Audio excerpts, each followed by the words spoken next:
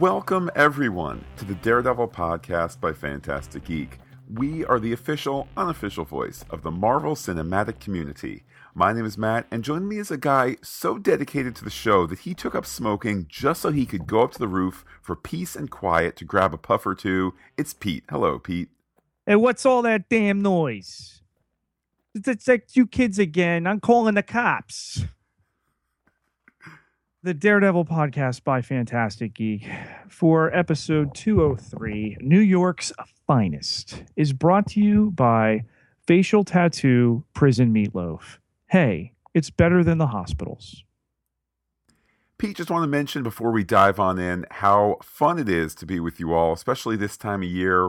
We had Agents of S.H.I.E.L.D. a couple days ago. We're doing Daredevil now. We're going to talk Batman v Superman on the Pop Culture Podcast feed in a couple days. Back to Daredevil, back to Agents of S.H.I.E.L.D. We got, what are we, Pete, about 6 weeks away, 8 weeks away, math is tough, from Captain America. No, less than that, but yeah, about 5 weeks. Well, you are. Oh, that's true. That's true, Pete. But just wanted to thank everybody for being along for the ride, whether you're listening on that Pop Culture Podcast feed, the individual show feeds, maybe you're helping us out on patreon.com/fantasticgeek. However you're along for the ride, just want to take a moment and say thanks. Absolutely. We have the best listeners and fans with the PH. We say it all the time, and we really mean it. Thanks again. Order in the court! One more outburst and I'll hold you in contempt. Let's enter the evidence into the record and give the devil his due. Pete, episode 203 opens. Hey, is there something wrong with my TV? Are we out of focus? We are out of focus. It's a nun. It's a Murdoch. It's a Matt Murdock flashback. There's wonderful, wonderful camera work here. We see the Virgin Mary and Christ on the cross intercut with the nun wringing out the washcloth and her rosary hanging into focus, which is quite the artful little moment there. And then, Pete, things start to turn a bit surreal. Yeah. Is that blood? Is she turning water into wine? What's going on here? It seems to be endless blood now being wrung out into the pan there, and the camera pans down and takes us to the present day. We have a battered Daredevil chained on a rooftop. There's yellow and red and purple in the New York skyline in the background, and the camera just keeps moving as the Punisher, almost workman-like, undoes his thermos of coffee, presumably, and we see the Punisher thoroughly in control of the situation. Morning, sunshine. Pete, we get the title card, and then back to the scene of last episode's crime, with the heels of D.A. Reyes kicking away the gas canister. Hey, that's evidence. Doesn't she know? You gotta bag and tag the evidence. Yeah, slightly flippant to the seriousness of the situation, but we know how District Attorney Reyes gets down, and she's with her assistant there, Towers, and she wants to know that somebody better be getting her car. Pete, I'm going to put forth a little theory here that would explain the authorial flourish in a real-world way, or at least real to their world, with the influence of Kingpin having been taken out of the power centers of the city. Who's left? It's probably some of the crappier workers. Some good ones too, I'm sure, but maybe D.A. Reyes was never that great a DA, but now she's left, whereas the ones connected to Kingpin are not. So thus perhaps we can explain why she's kicking around evidence. Well, she's kicking the press around too because she wants them kept out. There'll be no statements or photos until the scene here is spotless, sanitized. They control the narrative, Matt. Sounds like a certain trial of the century being replayed right now. But Mr. Nelson and Miss Page, they want a word. Just one? Can I get that in writing? Wah, wah. Yeah, she's ready to brush them away as small time, also ready to pin the colossal mess up of all of this onto that very same small time law firm. And it's an interesting moment, Pete, where Karen does all the talking while Foggy is watching. And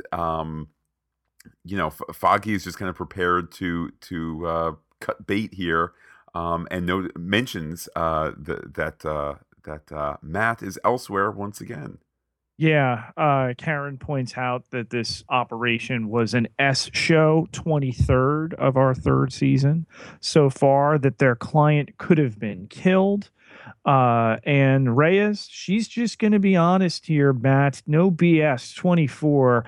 Their firm is small time, man. Your 15 minutes were up after Union Allied. You're out of your league.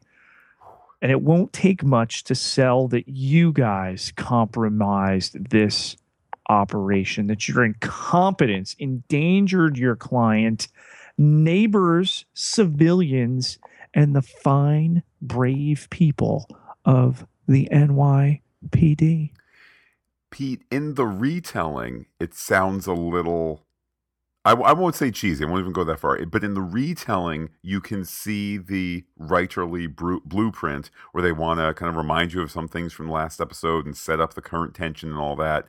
None of that, however, is in the presentation in terms Absolutely not. It just comes across as in line with the Reyes we know and the Foggy we know and the Karen we know who already were there. So a credit to the production. Yes, and by the time Karen is admonishing Foggy for not jumping in, and typical Foggy pointing out that all the legal kung fu in the world wouldn't have won that fight, that their office could bury them. They gotta play it their way. The key words, Matt, for now. Indeed. The story then moves elsewhere to the Punisher bleeding over his jeans as he stitches himself up. Pete, the sign of a true manly man is one who can stitch himself after, wounding himself after manly activities. Matt struggles against the chains, not answering the question by the Punisher as to whether he heard the bullet sent his way. The old "you never hear the bullet that gets you" right adage. Always thought that was bull S. 25. Wow, we're stacking the S up, aren't we, Pete? They stack it high, man. I didn't think they stacked it that high. The chains holding Matt, they won't break. The Punisher is going to let him leave when the Punisher, is ready. And why'd he keep the mask on, Pete? Because he doesn't care who Daredevil is. How about you, Red? I cracked off your forehead the other night. Did you hear that? He didn't, Pete.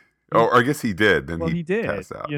And I love the story flourish that it's never direct, but it's implied that it was a warning shot, that he could have put it where he wanted, as per the armorer, if I'm saying that correctly, the armorer, Melvin Potter, but he didn't.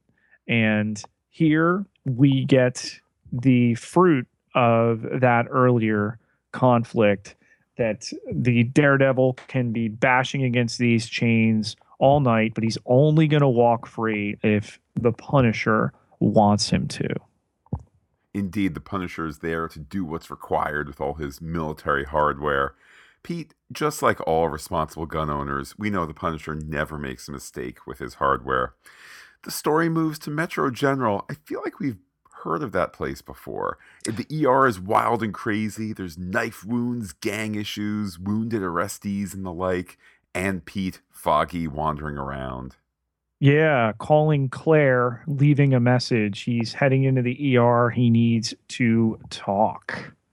Great reintroduction of the character, who I have to genuinely say, it feels like she never left, given her larger than cameo presence in Jessica Jones. It's like it truly was like seeing an old friend return. Whereas with these other characters, it's like, hey, it's the Daredevil from a year ago, the Daredevil guy. For her, it's just like, there she is. I'm going to say it now, and it's not too early to say it, given that we're in the second season of Daredevil and the third season of Marvel on Netflix. Rosario Dawson is Netflix Marvel's Clark Gregg.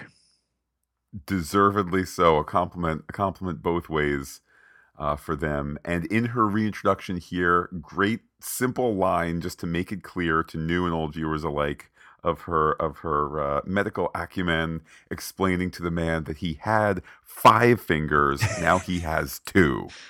Great way to reintroduce her strength. And Foggy reintroduces himself. They have a mutual friend. Pete, I think that's a reference to the novel that Foggy was going to read in The Hatch. Or maybe I'm crossing shows here. But just this long shot down the hall and all the stuff that's all the tension that's brewing, snippets of conversation about crews being blown away, and Foggy's looking for Claire and asks a surly nurse there, "Are you injured? Do you want to be?" It's in New York. We got gangbangers, we've got gurneys, we've got cops. The door opens and Foggy heads through, and there's more tension. I have mentioned before I watch with subtitles just because I like to read and watch at the same time. And, the number of characters referred to as man, we were up to like man 7. Hey, you're a bad person. Just as this shot continually down the hall, and then Claire is with the guy being wheeled out, explaining, math in the hospital to a guy whose meds are about to kick in. The story moves then to Karen, learning more about D.A. Ellis. Grotto calls, and he's angry, and he's not saying where he is, but he also wants help. Pete, I think that he could have used a visit with the good Dr. Fraser Crane to help understand what his feelings really are. But Grotto is angry that promises were broken, and he says that he has his own plan that doesn't involve her. So, yeah. With that, we go back to the rooftop. The real subtext of the scene is the headline she's looking at online. D.A. Elliot James resigns in scandal. So we know that smoking legal gun will be turned back around. But Grotto is clearly upset here. He says the S word 3 times, 28, 29, 30. Okay, including 2 back-to-back. All right, this is never gonna stop. He's done making deals. Okay, he's got his own plan. Sorry. Okay, and he's out of there. It's almost shades of blast. What was the Ken Marino character on Agent Carter? Pete, that would be Joe Manfredi. So here maybe it's his grandson, Grotto, SSU. His best line here to tell that donut of a lawyer and the blind man they can kiss his ass and go to hell. Donut and the blind man. Abogados at law. Back on the rooftop, Punisher is surveying the lights. A good bit of foreshadowing there that I only kind of realized in retrospect. And while he's doing this, Matt asks how many missions he's done like this.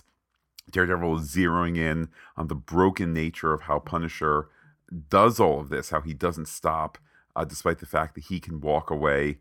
And Punisher turns it around and says Daredevil could walk away too. The point is clear that they are the same. And in the background, the bells of St. Matthew's, because there aren't enough on this podcast. Those bells are recognized by both of these 2 Catholics from New York.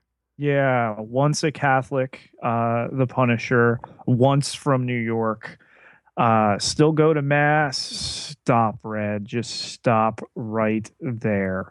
And how fitting, Matt, in a week, on a day when another comic company puts out a film where the ethics of killing your enemies are so hotly debated that we do this one tonight. And okay, it's a comic trope. You're a killer or you're not a killer. The Punisher is a killer. The Daredevil, he puts him down, they get back up. He believes strongly in redemption. that's the Catholic catechism pretty much at work through him. But if you believe that there's a rhythm to the universe, pretty interesting that this whole debate is happening when it is. I also like the New Yorkness of the Mhm. conversation, and we live not far from New York City, but far enough that we are not New Yorkers. And I don't know if the things Matt says are actually true, but they certainly sound so authentic that Yes. so few are from New York, and those that are cannot leave. Maybe they enlist their way out. Obviously, fishing there Right. for info on the Punisher, and Punisher offers up that he's been to war, and those who haven't should not talk about it. Certainly true with our large and storied and in some cases beleaguered bunch of veterans out there. We all know that this is true, that there's a difference between the war that you see and the war that some people fight, and there's a line there that we civilians don't always respect. Their situation is rife with dramatic irony at this point, as it should be, in the same way that Daredevil is sniffing out, if you will, what the Punisher is as a soldier gone rogue. Punisher is getting a whiff of what Daredevil is. Are you a shrink red? He knows he's obviously something when he's not in the long johns, that he's some kind of professional. It's just the way that he carries himself. And that's what makes this dichotomy and this series of scenes between the two of them on the rooftop so compelling. Pete, you make mention of kind of the armchair psychiatry there, and that's indeed what Matt is trying to do to get close to this Punisher background. But this portion of the scene is all about John Berthol's wall staying up, regardless of how close Daredevil gets. It's noted that Daredevil isn't making an impact where Punisher is, and Matt coming back with what is oftentimes the worst comeback you can use. You've lost someone, everyone has. Let's invalidate your pain, of which I don't actually know the magnitude, because we all have difficulties sometimes, not wife and child, blown to pieces, Punisher, I don't know. Then, Pete, they move on to a discussion of morality. But the belittling of each other on each side, Punisher refers to his outfit a second time as PJs, little boy's PJs, and a mask, whereas Matt says boo-hoo to the loss that we obviously feel the Punisher has suffered. We just don't know the specifics of it yet. But there's the interesting aspect where Punisher mentions about his moment of clarity came from the strangest of places. But back to the thesis of these two characters, people don't have to die. And to that, the Daredevil is told he is a half measure, that he can't finish the job, that he's a coward. And hey, by the way, it's a slippery slope because you are just one bad day away from being me. You mean like the bad day that he's already had? I laugh, but it's a good reminder that, look, we can anticipate where the Punisher storyline will end up, where he's a tacit good guy as opposed to a clear bad guy. But it's also a reminder that we are more similar to the Punisher than we are Daredevil. We are that bad day or that series of bad days away, plus some training. And I don't mean to belittle the training that he has, but we could all be the Punisher with the proper background, but we all aren't going to get superpowers the way Daredevil does. So it's this weird flip where the story is calling for us to be more sympathetic with Punisher than Daredevil on the show called Daredevil. Speaking of sympathy, Pete, is that the building super coming up? Daredevil's told to stay quiet while Punisher goes to confront him head on. Yes, and from there we're back with Foggy and Claire, um, and Patience remain on edge here. Some background that she's not seen Matt in some time. She's been on ER duty all month. That she must have ticked somebody off. Matt, we'll come back to that one. But their mutual friend, fond of extreme sports though he is, hey, cut the S, 33. I know who you're talking about. She confirms that Daredevil hasn't been in, but she still does care for him and believes the city needs him. She just can't help anymore. She mentions having a run-in with a big guy. And it's this neat moment. It's not just, oh, Jessica Jones call out, Luke Cage is coming, but it's also like Claire knows that she and Foggy are part of this shadowy fraternity of people who know powered people. And it's like, does Foggy know the big guy? No, you're not. That doesn't ring any. Okay, just, moving on. And it's this kind of, it's this world that they live in where these people with powers and some people know them. And it's this kind of, it's a smaller world than they think. And it's just this wonderfully authentic moment. There's then also dialogue about how the gangs are on edge. And with that, a gang fight erupts in the ER. Yeah, just back to the, allusion to Luke Cage, this big guy stronger than our friend.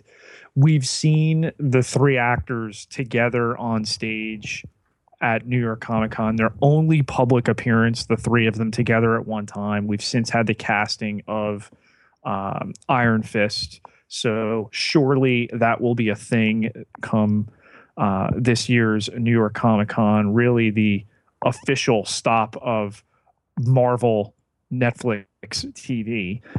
But that Foggy's aware now of this other future Defender, and maybe that's how Matt comes to know him. I mean, the possibilities at this point just swirl. You take yourself out of the one show for a minute.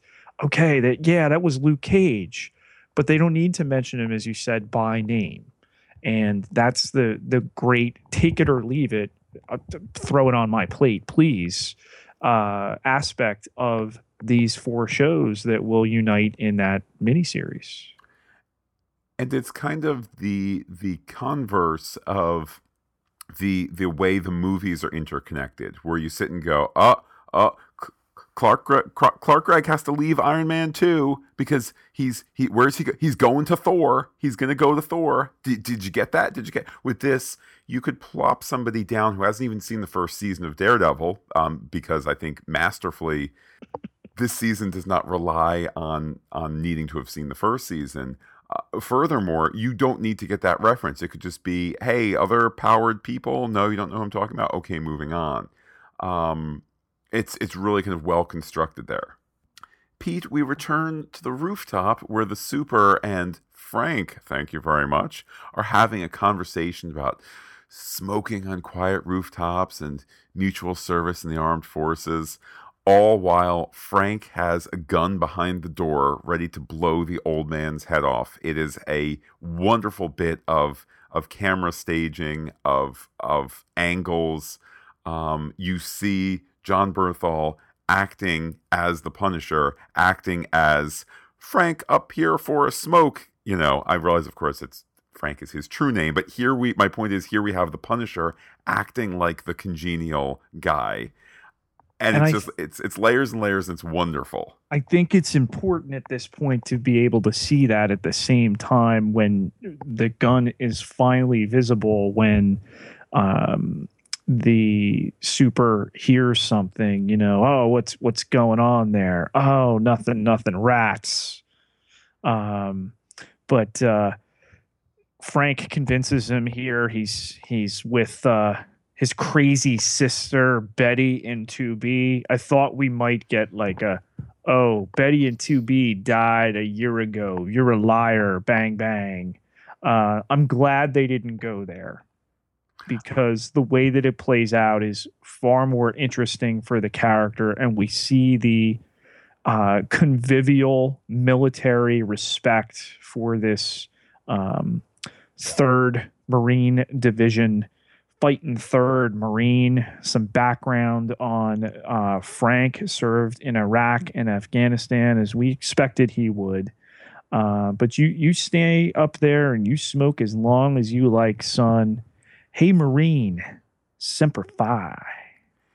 It's a hypnotizing scene about service and the effects of war, and I certainly wouldn't presume to say that all who have served on the battlefield have an effect left on them, but we know, unfortunately, all too well that there is an effect on many of those who have served. And I just like that there is this fraternity between the two of them, and there is this acknowledgement that they know a truth that the rest of us do not. And I don't know if that saves the super. I like that they go for the talkiness of this and the commentary of it, and not for the, oh, he's a bad guy because we had to default to action. It's just an acting lesson from Jon Bernthal, who, as I said before, is playing the Punisher, playing congenial, happy Frank. The abilities of our protagonist allow him to, of course, hear all of this and to be able to build off of that conversation. So is that your real name, Frank? Do you get off on threatening people? You pulled the trigger back on the gun there, to which Frank explains he's not a bad guy. Well, what about the widows and the orphans left in his wake? Well, the people I kill, they need to go. Frank additionally tells him that he treats the city like it's a playground, and eventually that these people that he captures get out again, and they do it. But asked if he ever doubts what he's doing, Frank says no. Not even that Daredevil prompting him, you think S-34, I just killed a human being, somebody who did a lot of stupid S-35, maybe even evil, but perhaps with one scrap of goodness in them. And here's where the conversation has now turned. But Frank's not hearing any of it. He says that the city is a sewer. It smells of S-36, and he can't get it out of his nostrils. He's got to do something. You hit them, they get up. I hit them, they stay down. The portion of the scene here where Bernthal is on the billboard platform, he's bobbing and waving in a way where the camera is trying to keep up with him. It suggested to me that the actor was so in the zone that he wasn't preening for the production. He wasn't concerned about hitting the marks. He wasn't even concerned about, working with the camera operator to capture the shot. In that moment, I think Bernthal was the Punisher, and the camera just simply had to keep up. And I mean, it was remarkable on top of a performance that's already been fantastic. And I'm going to come in on the other side. I don't think we've seen Charlie Cox do a better job of acting, ironically here, chained to a chimney and in The Mask. Never felt more. There was a little bit of a hoarseness to his delivery, but I can buy that in character. But here he's calling out Frank's sanity, that he's a nut job, that he's unhinged. And he says, you're going to have to kill me because I'm never going to stop coming for you. So that Frank's got to end that conversation by knocking him out. Pete, this scene made me wonder if maybe one day with Daredevil chained to the chimney, if we will get the Daredevil Bert the Chimney Sweep from Mary Poppins crossover that we've all been hoping for. It's all Disney, Pete. It might happen one day. But more immediately, we go to the DA's office where Karen is talking to Tower about the ability for people to be taken down. Karen notes that the other assistant DAs, or not all of them, but there are other assistant DAs who have taken the fall. It appears that Reyes is good at throwing people to the wolves. Karen sees Tower as someone who needs to work with Nelson and Murdoch before he gets caught up in the Reyes storm. She wants those Punisher files, and he, in just a wonderful bit of writing, he's initially responding negatively. He's not going to see the DA's office pushed around like that. He's going to go get security. By the way, here are all the files. Out I go to go get security with the implicit notion of don't be here when I get back since you just stole, wink, those files. Right. And I think that is perhaps lost on some viewers, given the complexity of this scene, the widespread misconduct that is alluded to a number of previous members of this district attorney's office, and that Reyes always gets away unscathed. Well, not this time. And between Karen's assertion that he's going to get dragged into the S-37 like the rest of them, and then where do you find this S? Come on, man. 38. The internet. Good old internet. Back at the hospital, Pete, Foggy gives this wonderfully compelling speech trying to appeal to the better notions of these two gang members, to stop the fighting for the day. And what's most important, Pete, is that they give in, too, that there is this note of redemption tying back to the Daredevil and Punisher discussion. Again, I can't say how much Eldon Henson has furthered his role as Foggy in this second season, and what in a lot of other actors' hands could be a really sappy scene, you feel it in a way that only he could deliver. And the one guy saying, "Oh, that's the guy that they found Freddie Bones with 10 slugs in his chest." And the scalpel that the one guy grabs, the scissors that the other has, the innocent people in between, and just the calm way and in his own way that Foggy tackles this situation with some humor. Hey, how many tattoos do you have on your face? How many priors you got? That with all these witnesses and all these cops, it's not going to work out, and you're going to wind up trying to retain me pro bono, and not even my soft-hearted partner, the one that's strapped to a roof right now, is going to take it because you're stupid. But you forgot what I do for a living, okay? We talk our way out of things, and we're going to appeal to your selfish nature. Who would have thought that to find a better narrative from Nelson and Murdoch, you would need to separate Nelson and Murdoch? They have spent so little time together on screen to the benefit of the show, because you get to see Foggy bloom without the larger story gobbler of Matt Murdock and Daredevil kind of taking up story space. It's wonderful, wonderful stuff. Pete, back we go to the rooftop once again. Daredevil wakes up with a gun duct taped to his hand. 357. Some things just feel right in your hands, Matt. I knew that. Our pal Mike Sorensen, don't worry. I knew it was a 357 Magnum pistola. Punisher produces Grotto, who is beaten while he tells a tale of working up from pouring Irish drinks to driving Irish cars to taking out a baddie who owed the Irish money. But not just the baddie, Pete. He was ordered to kill the man, but he also took out the old lady.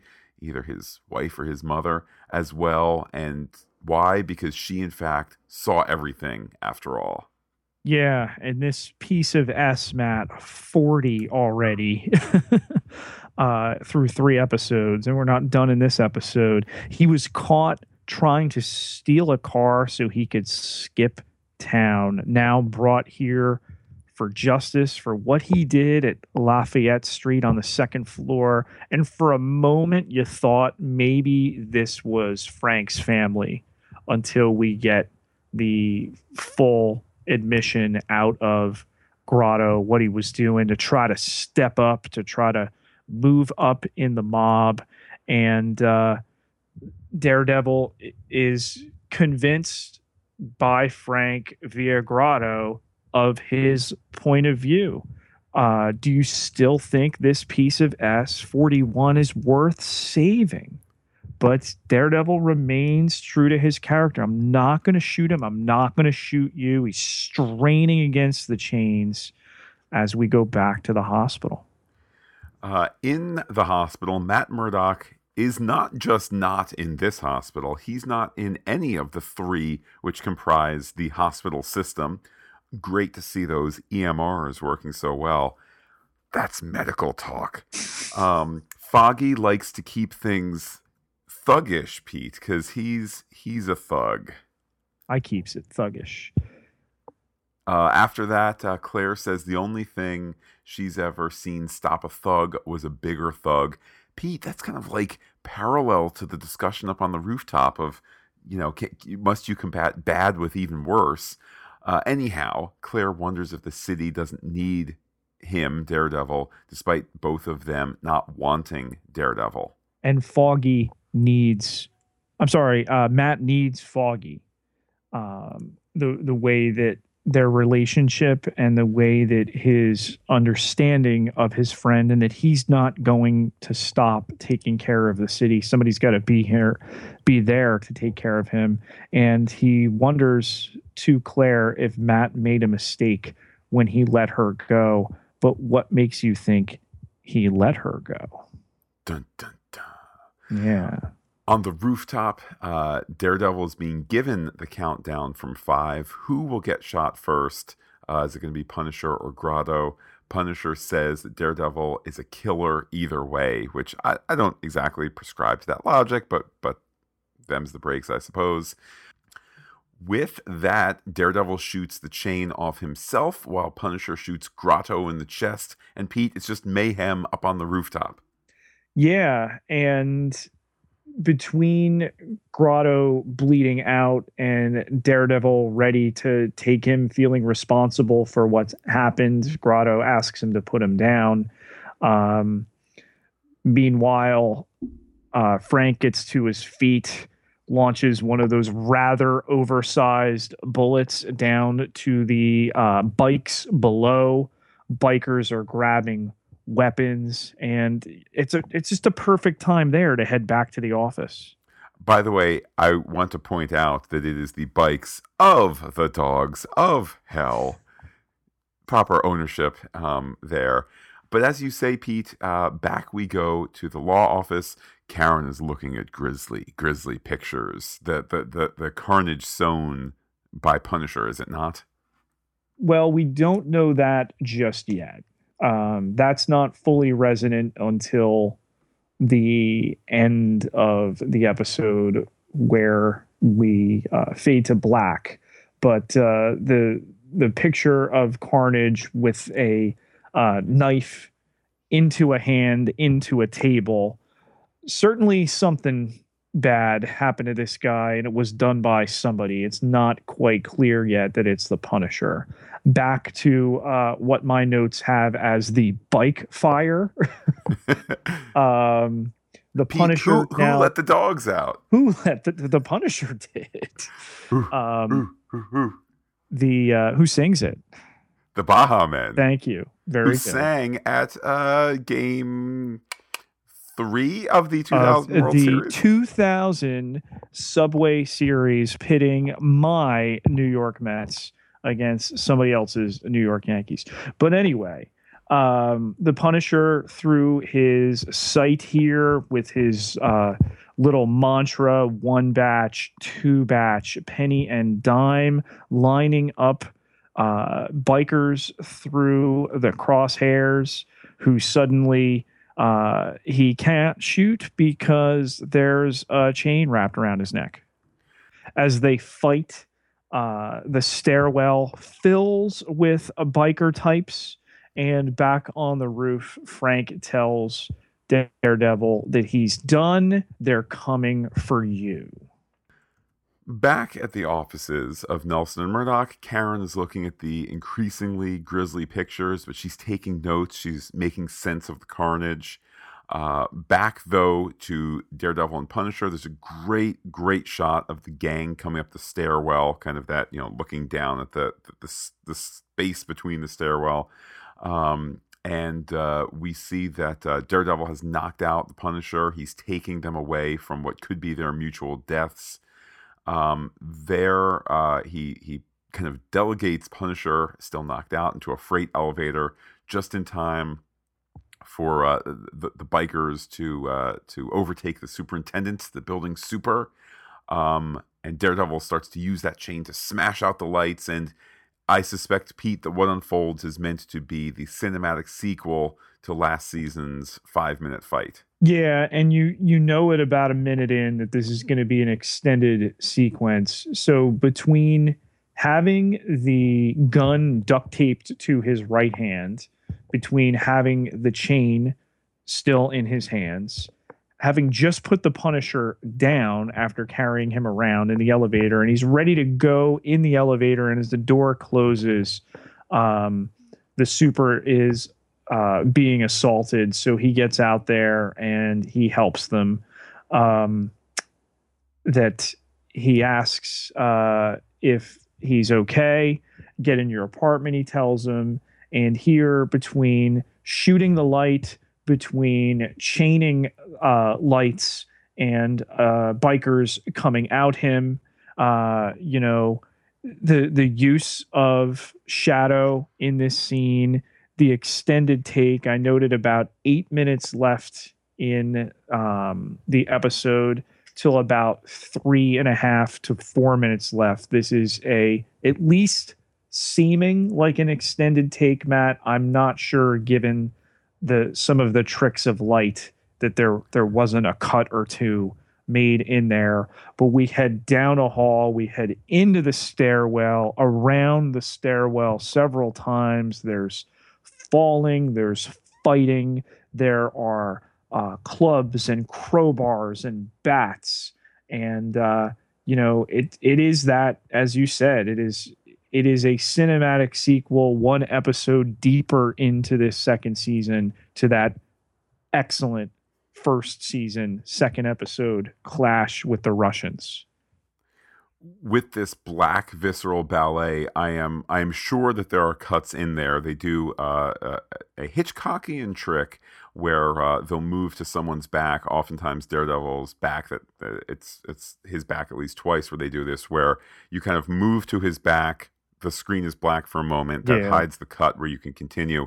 To me, that's no harm, no foul. Not I would at all. rather them focus on a great fight scene that uses this kind of close vertical space of the stairwell versus the horizontal space of the hall last season. I'd rather them focus on a great fight that has good story moments and a good visual language to it than, well, last time it was 5 minutes, so what can we do for 5.5? What can we do for 5 3/4? It Just doesn't make it a need to- great fight. It doesn't need to top it, but be its own thing. So by the time the red light takes over the screen, that we're at the bottom of the stairwell here, the lobby, the floor level, and Daredevil summoning his inner Ghost Rider with the chain, and everything that goes on with this third man that enters, and the big guy is strangling him. The freight elevator opens, the Punisher is there unconscious, and there's a flip, and then the chain, and then another flip, and he's finished them off. And then the elevator, which opens to the outside too, is empty. wonderful conclusion to it all. I thought that they were setting up the idea that once that elevator reached the bottom floor, Punisher would then help, and now they're friendly friends and all of that. But I love that this is a fight that is concluded without any input from the Punisher. And speaking of the Punisher, Pete, back at the law office, Karen is still wading through all those files. She finds one labeled F. Castle, and there's an x-ray that appears to have a bullet injury in the skull of it to end the episode. Alrighty, Matt, let me tell you now about NJ Toys and Collectibles, which has been family owned and operated with a passion for toys and collectibles for over 20 years. They carry a wide variety of items from Batman, Superman, and Wonder Woman, as well as many other comic heroes.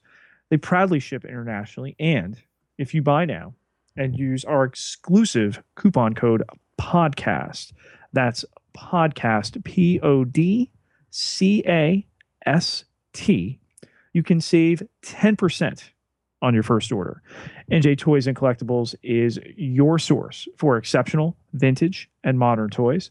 Visit www.njtoysandcollectibles.com. That's NJ Toys and Collectibles today. Objection, Your Honor, is badgering the witness. Well, what do you want me to give him, a testimonial dinner? Who brought the heat into Hell's Kitchen in this episode? Pete, let's start with the Punisher, particularly what appears to be his point of most umbrage, this notion of his mental damage, of being insane, of being a whack job.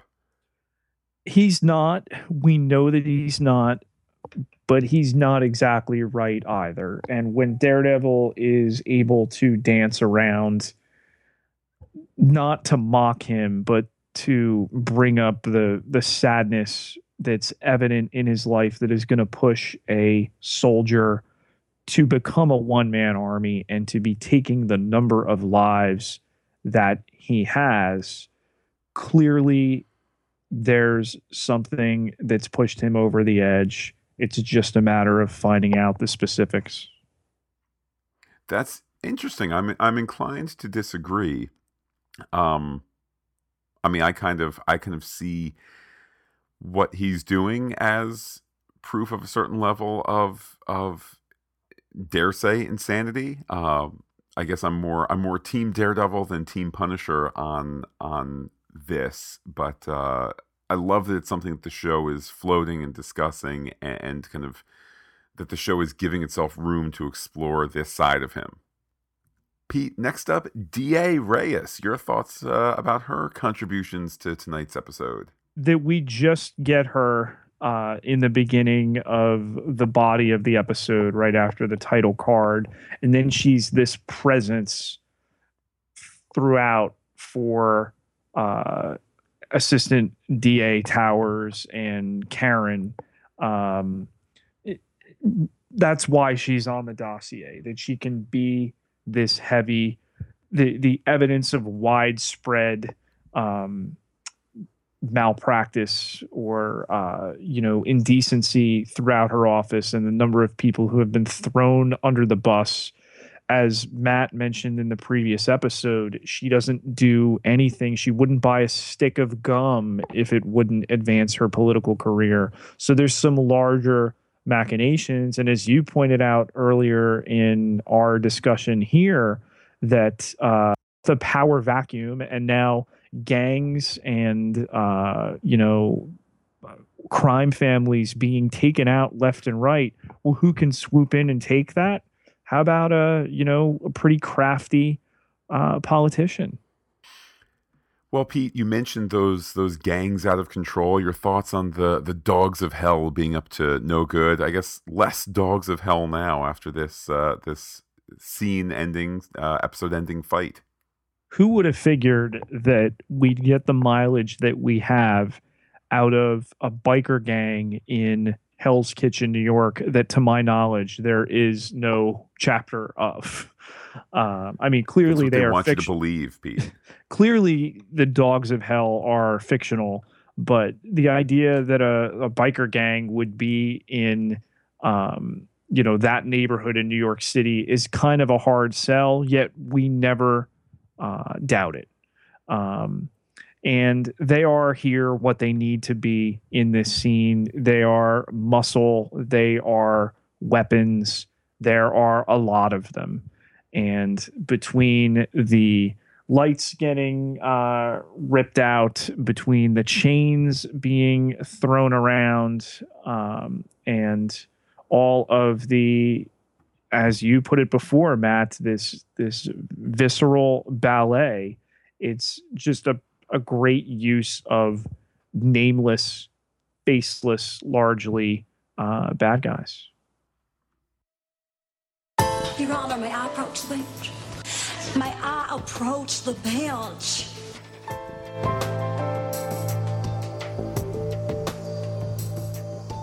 It's time to step aside and approach the bench to discuss some off-the-record theories. You be the judge.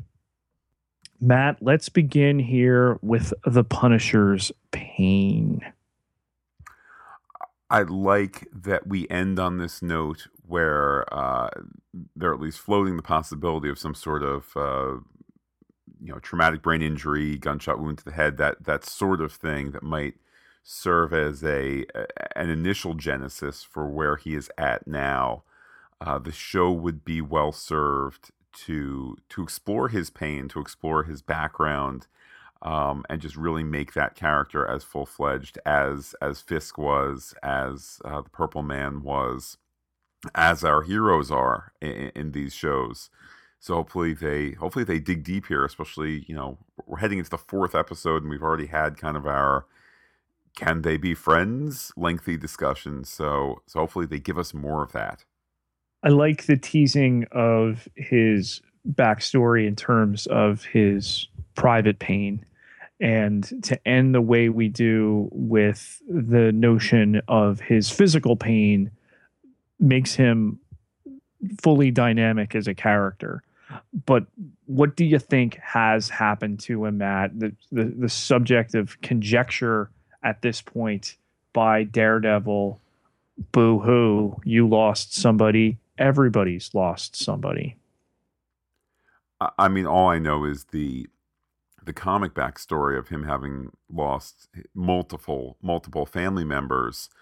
I think that if that is a perfect thread to pick up, particularly since Matt has minimized the Punisher's pain and saying, oh, did you have an elderly family member die? We all go through that, get over it, as opposed to something truly horrific, which he may have barely survived himself, physically, let alone the emotional toll. So it seems to me the stars are aligning towards a similar sad story. How about the assistant district attorney's cooperation here, or seeming cooperation with Karen, given the dog eat dog really nature of District Attorney Reyes' office? It says to me the Tower is somebody who is pursuing justice. He's not pursuing politics. He's not pursuing advancement. He wants justice, and he wants to see that served. And that makes me wonder if he's on some sort of character arc of his own. When we first met him, he easily could have been assistant guy, executive assistant to Reyes, but this is a character whose actor gets a sole credit card which is to say a card of credit, not a line, not a thing to swipe at the local drugstore, but he gets a sole credit during the title sequence of this show. So I wonder, using those bits of knowledge there, if he's on his own story arc where maybe at the end of the episode, congratulations, new, chief district attorney for the city, Mr. Tower. Is he headed to a place that can reestablish some of the goodwill in this post Kingpin New York City? The X-ray at the end of the episode, Matt, suffered abroad in a theater of war, suffered at home. What do you think? Well, I'm just going off the Thomas Jane movie here, the Thomas Jane Punisher. I'm gonna say suffered here at home. Connected to that pain which drives him. But they could tweak that. They could go in another direction. It could be, a veteran of a foreign war. You will have to see. Ooh.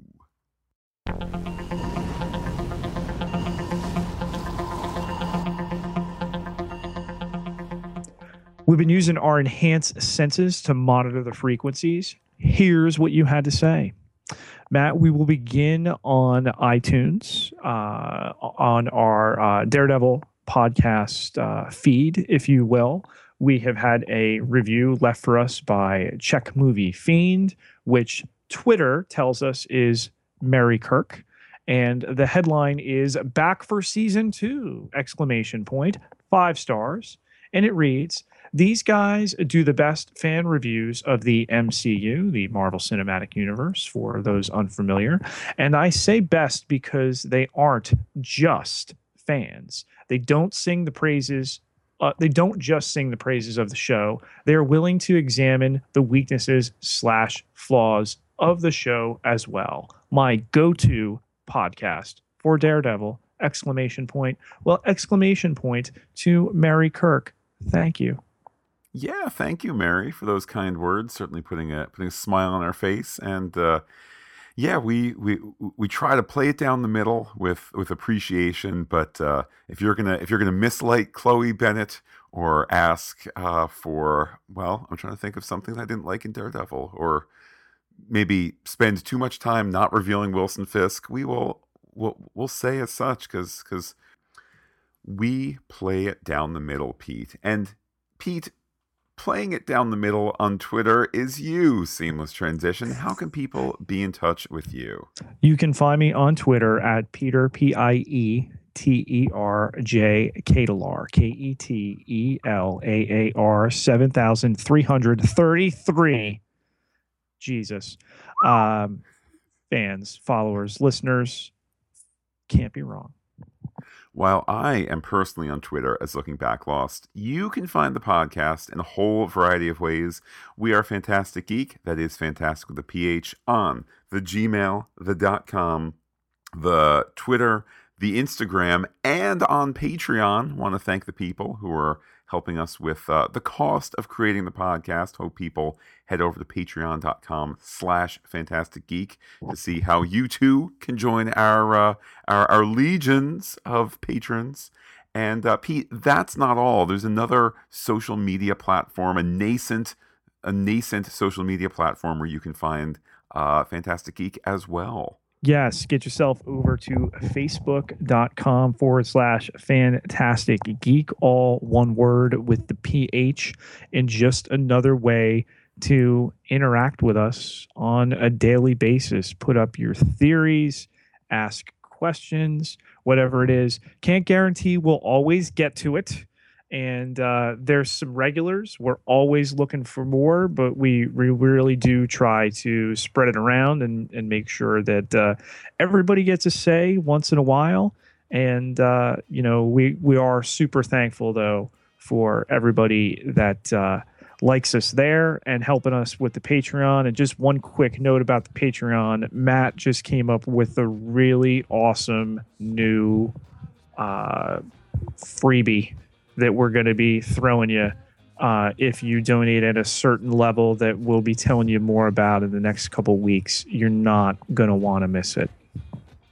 Ooh, good tease there, Pete, for Patreon. Well, that, Pete, I will say adios until our next episode of the Daredevil podcast, which is never too far away, and I will give you the final word. I'll do what's required. New York.